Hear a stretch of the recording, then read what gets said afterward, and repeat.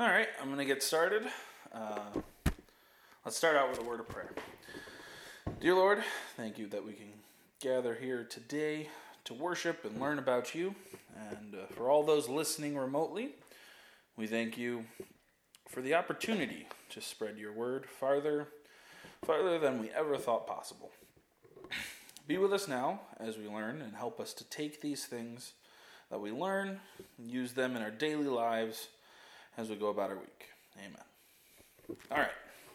So we have been talking about pictures of Christ. This is, I believe, our fourth week in the series. And we used a couple words to describe these pictures.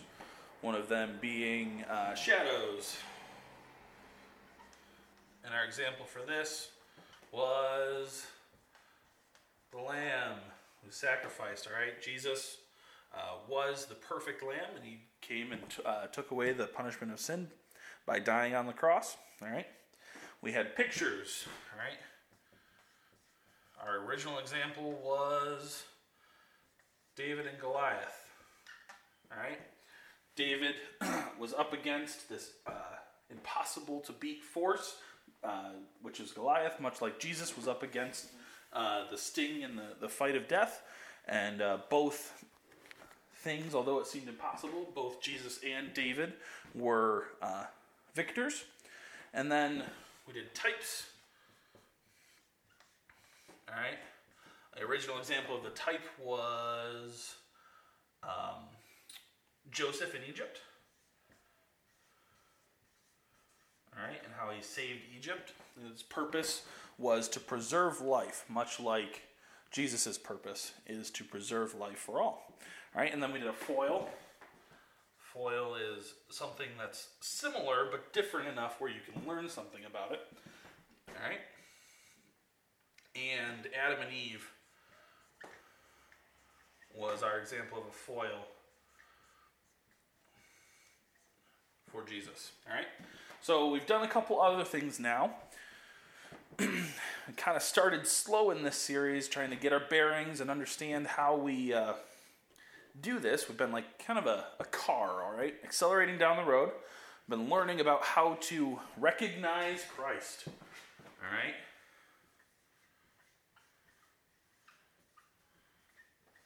This is our purpose. We want to be able to recognize Christ. All right, we've been learning how to do that as we go. We're getting a little bit faster. We're almost up to speed here. But as we go faster, I want to add one more bit of information, all right? As I mentioned before, we're going to try and do this chronologically, okay? So here I've kind of put a timeline, all right? We got 1, 2, 3, 4 sections. We're going to put creation right here at the beginning. Okay? And here we're going to put birth of Christ.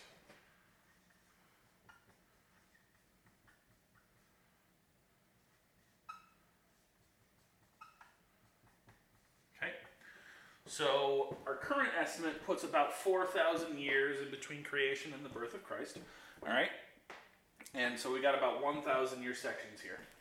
Let's see here. Let me fill in what we kind of did so far. All right?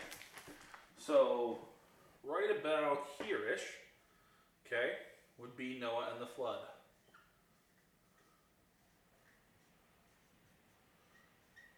Right? And right about here-ish would be Joseph in Egypt. Okay?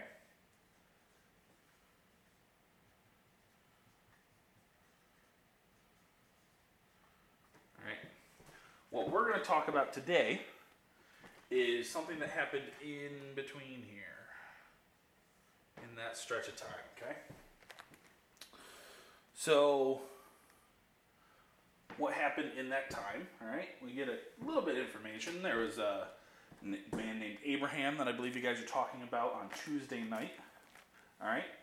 And he had a son, and his son had a son, and then his son had a bunch of sons, which resulted in Joseph, okay? We're going to talk about a little bit different of a story, okay? Not even in Genesis. Today we're going to talk about a man named Job. Job, spelled like job.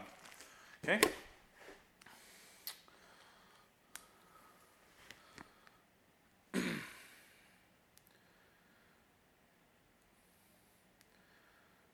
All right, so let's get started here. Something that's kind of curious to think about. If we think about who wrote Genesis, it was Moses, right? So Moses lived a couple hundred years after Joseph in Egypt, okay? So Genesis and all the stories were written down about here, okay? We believe that Job was actually the first book of the Bible to hit print, okay, or to be widely told, because we believe that it was written down around the time that it happened. So we're somewhere in here when Job was first written down, okay? So that's just something to keep in the back of your head as we go through. Even though this isn't the first thing to happen, it was possibly the first written down book of the Bible. All right, let's turn to Job and start at chapter 1, verse 1. There was a man in the land of Uz, whose name was Job, and that man was blameless and upright, and one who feared God and shunned evil. All right? So we're going to write down things that we learn about Job as we go through his story. And we're going to start with number 1 right here. He was blameless and upright.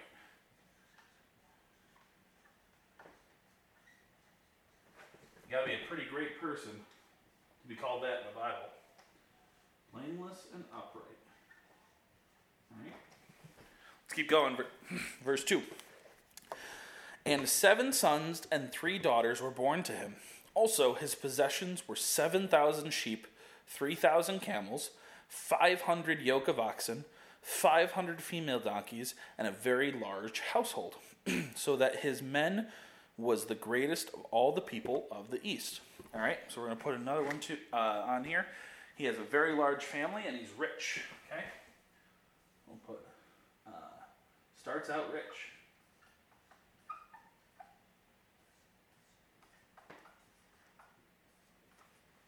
All right. Keep going at verse 6. Now there was a day when the sons of God came to present themselves before the Lord, and Satan was also among them. All right, little side note here. When it says sons of God, here it means angels. Okay.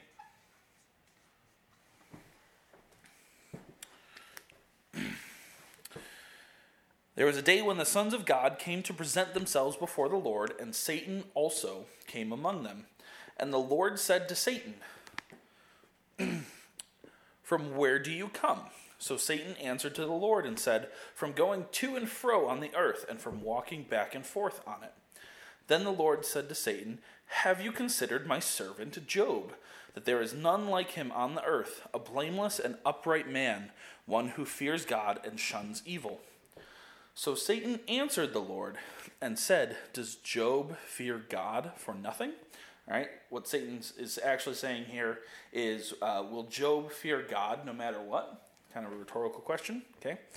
Satan keeps talking. "Have you not made a hedge around him, around his household, and around all that he has on every side? You have blessed the work of his hands, and his possessions have increased in the land. But now stretch out your hand and touch all that he has, and he will surely curse you to your face." And the Lord said to Satan, "Behold, all that he has is in your power. Only do not lay a hand on his person." So Satan went out from the presence of the Lord. All right? So God allows Satan to test Job. All right? And I think something that we should be very clear about here is that Satan could not do it on his own. God is in control. All right? And God is allowing Satan to bring trouble to Job. Let's see what he does. Continuing on, verse 13. Now there was a day when his sons and daughters were eating and drinking wine in their oldest brother's house. And a messenger came to Job and said, "The oxen were plowing and the donkeys feeding beside them. Then the Sabeans raided them and took them away. Indeed, they have killed the servants with the edge of the sword, and I alone have escaped to tell you." While he was still speaking, another also came and said, "The fire of God fell from heaven and burned up the sheep and the servants and consumed them, and I alone have escaped to tell you." While he was still speaking, another also came and said, "The Chaldeans formed 3 bands, raided the camels, and took them away, yes, and killed the servant with the edge of the sword, and I alone have escaped to tell you." While he was still speaking, another also came and said, "Your sons and daughters were eating and drinking wine in their oldest brother's house, and suddenly a great wind came from across the wilderness and struck the 4 corners of the house, and it fell on the young people, and they are all dead, and I alone have escaped to tell you." So, in 7 verses, Job loses everything. All right, his oxen, his donkeys, his sheep, his camels, all of his servants, except for maybe 4, and all of his children. They are all either stolen or killed. And he's given all of this info, one right after the other. All right, quick succession. He doesn't even have time to take a breath. Let's see what he does. All right, and let's see if Satan is right. Will Job curse God? Continue reading at verse 20 in chapter 1. Then Job arose, tore his robe, and shaved his head, and he fell to the ground and worshipped. And he said, "Naked I came from my mother's womb, and naked shall I return there. The Lord gave, and the Lord has taken away. Blessed be the name of the Lord." In all this, Job did not sin and did not charge God with wrong. All right? So Job passes this test, all right? Even though he lost so much so quickly, he still praises God. But Satan, unfortunately, is not finished. Keep reading. Job chapter 2, verse 1. "Again, there was a day when the sons of God came to present themselves before the Lord, and Satan came also among them to present himself before the Lord. And the Lord said to Satan, 'From where do you come?' Satan answered the Lord and said, 'From going to and fro on the earth, and from walking back and forth on it.' Then the Lord said to Satan, 'Have you considered my servant Job, that there is none like him on the earth, a blameless and upright man who fears God and shuns evil? And still he holds fast to his integrity, although you incited me against him to destroy him without cause.'" All right, so God kind of says to Satan, look, even though Job lost so much, he is still blameless. He is still upright. God is kind of saying, he's kind of spitting in Satan's face here, like, I told you so. And he's proud that Job was still righteous in the face of this trial. Keep reading it, chapter 4, or verse 4.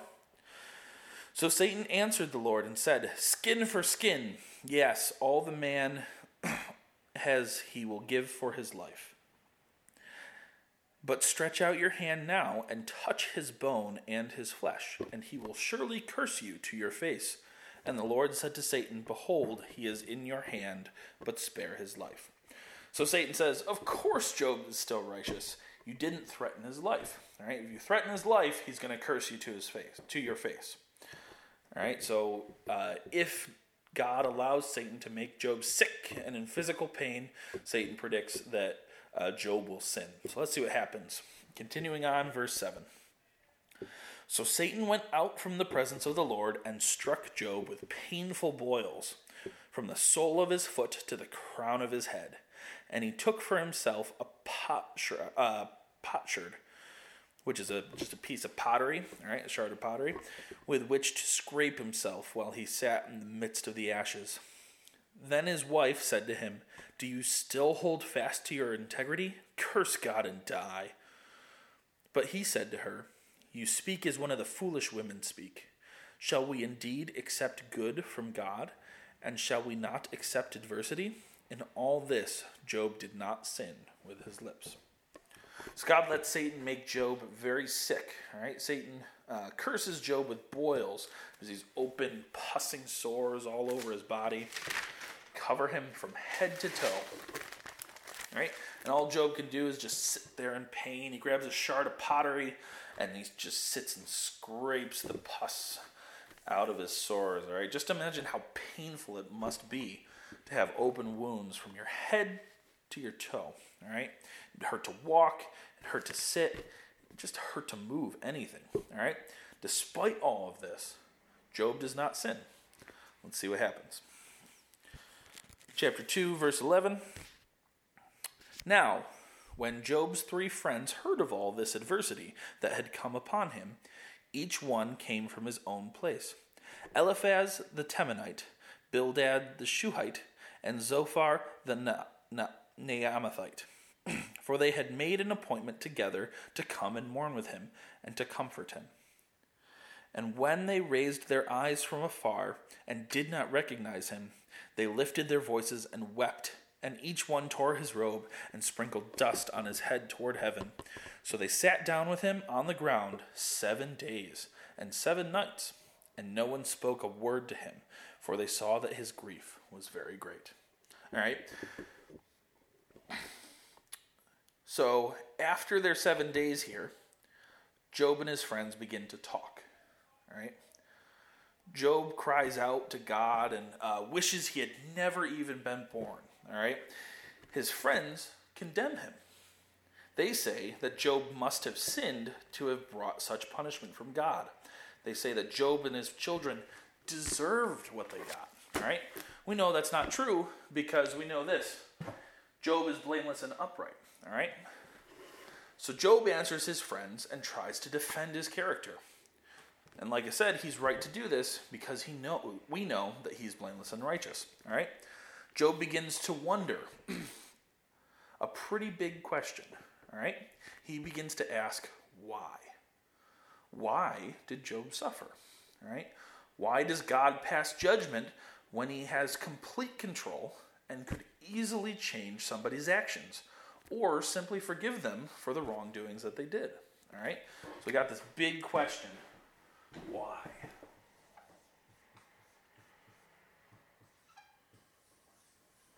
Okay. Why?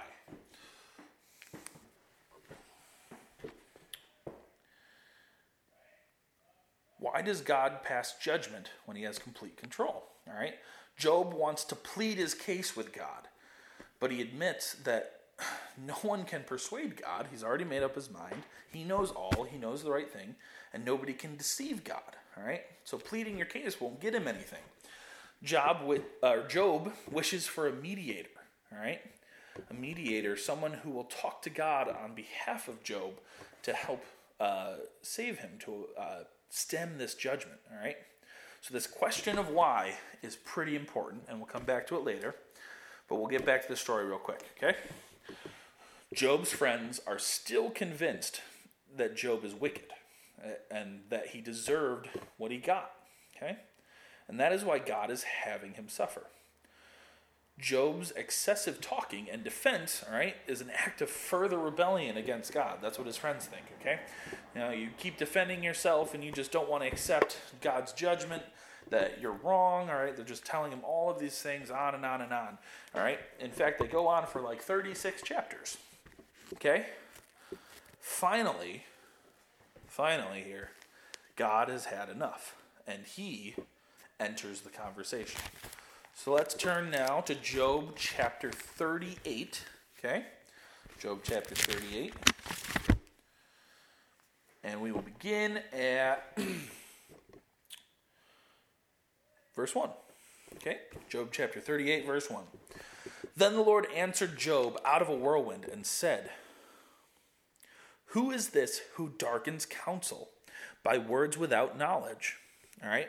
What does this mean? Basically, God is asking a rhetorical question. He's angry, and he wants to know, who do you think you are, Job? Who do you think you are giving advice and asking these questions when you don't know anything about what you're talking?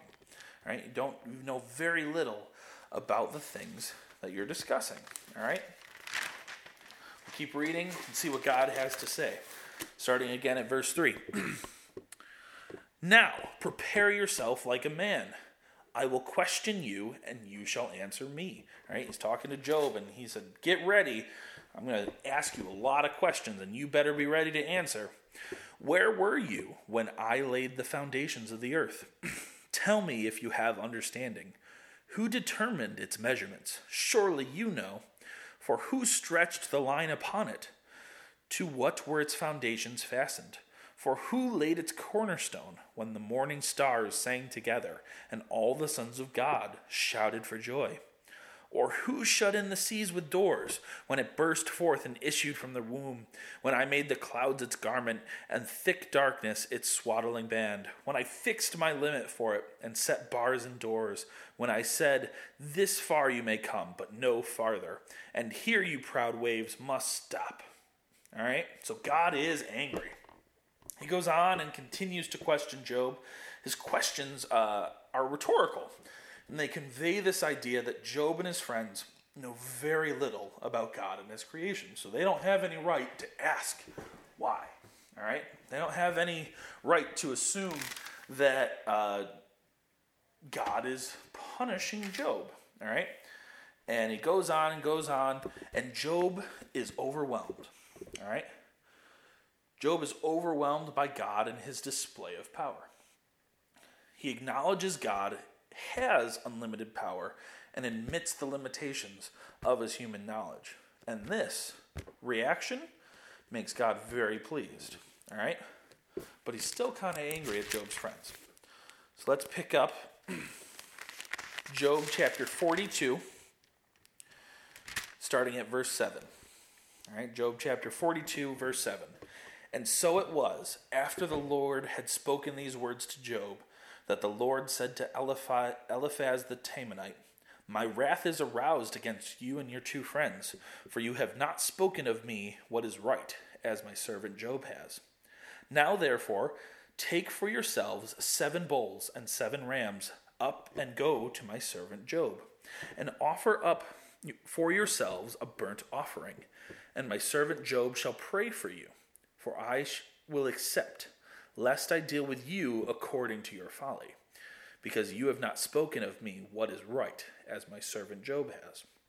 So Eliphaz the Temanite, and Bildad the Shuhite, and Zophar the Naamathite went and did as the Lord commanded them, for the Lord had accepted Job.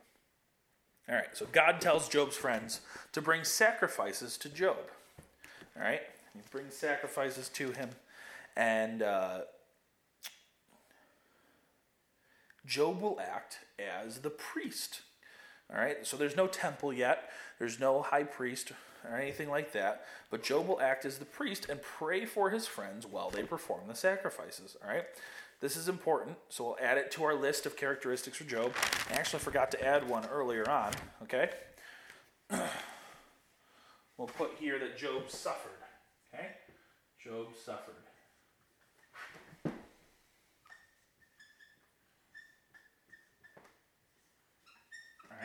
Even though he was blameless, he suffered, okay? He had all of those terrible things happen to him. And then just now, number 4, Job intercedes. That's what I'm going to put, okay? What does intercede mean? Okay. Job intercedes. Intercede means to intervene on behalf of another. We kind of traded out one word for another word that's kind of tough to understand. Intervene or intercede means to kind of take the place, all right? Or to put yourself in the way of something that bad that is happening, all right? So Job intercedes on behalf of his friends, all right? God will only accept the sacrifice of Job's friends if Job intercedes on their behalf. All right? We're going to jump around here, starting at verse 10 in chapter 42, and kind of get the end of the story. All right, verse 10, and the Lord restored Job. The Lord restored Job's losses when he prayed for his friends. Indeed, the Lord gave Job twice as much as he had before. Verse 12, now the Lord blessed the later days of Job more than his beginning. For he had 14,000 sheep, 6,000 camels, 1,000 yoke of oxen, and 1,000 female donkeys. He also had 7 sons and 3 daughters. Verse 16, after this, Job lived 140 years and saw his children and grandchildren for 4 generations. So Job died, old and full of days. All right? So here's the final thing that we need to fill out our list about Job today. All right? Things we need to learn about Job. Specifically, he was rewarded.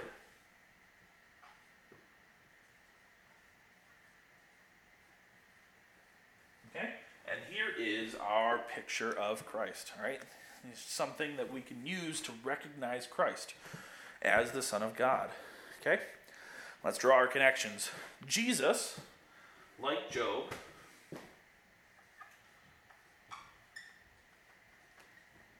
was blameless and upright. All right? And also like Job, Jesus was rich. Think about this. Jesus, before he came to earth, was in heaven. All right? He was all-powerful. He had everything he could ever need or want, and yet he thought it not robbery to come to earth to suffer. All right? He made himself a lowly baby, extreme poverty. All right? And he suffered at the hands of the Romans and interceded his precious blood on our behalf. Right? When he died on the cross, he shed his blood. He shed his blood for us, and he interceded it and said, I'm going to take your judgment. All right? He did this so that he could rise again and sit on the right hand of the Father and reign forevermore. All right? So remember when Job was asking God why? All right? Why must he suffer? Why isn't there someone to plead his case with God to stay the judgment? All right? The answer is Jesus. Okay? The answer is Jesus. Jesus will intercede on your behalf and take the judgment of sin. All right? All you have to do is ask. To finish up here, I just want to add that postscript in. All right? Do a postscript, a PS. We'll go back to the timeline. All right? Remember I mentioned that Moses is right here. All right? This is when Genesis and Exodus were written down. Okay? Even though creation here and the flood happened before the story of Job, it's possible that Job was the first book of the Bible to be put on paper. All right? It's also written in a style that seems like it was told aloud, right? You went sitting around a campfire and your storyteller is there and they say, tell the story of Job, okay? That's kind of how this reads. All right? So even before it may have been written down, it's probably told to many people. All right? So we can kind of make an assumption here or think that Job was told to everybody before the stories in Genesis, like creation and the flood. All right? So this story very well could have been the first picture of Christ. The first picture of Christ that was widely distributed in the ancient world. I just think that's kind of cool. All right? That's all I got for today. Thank you very much.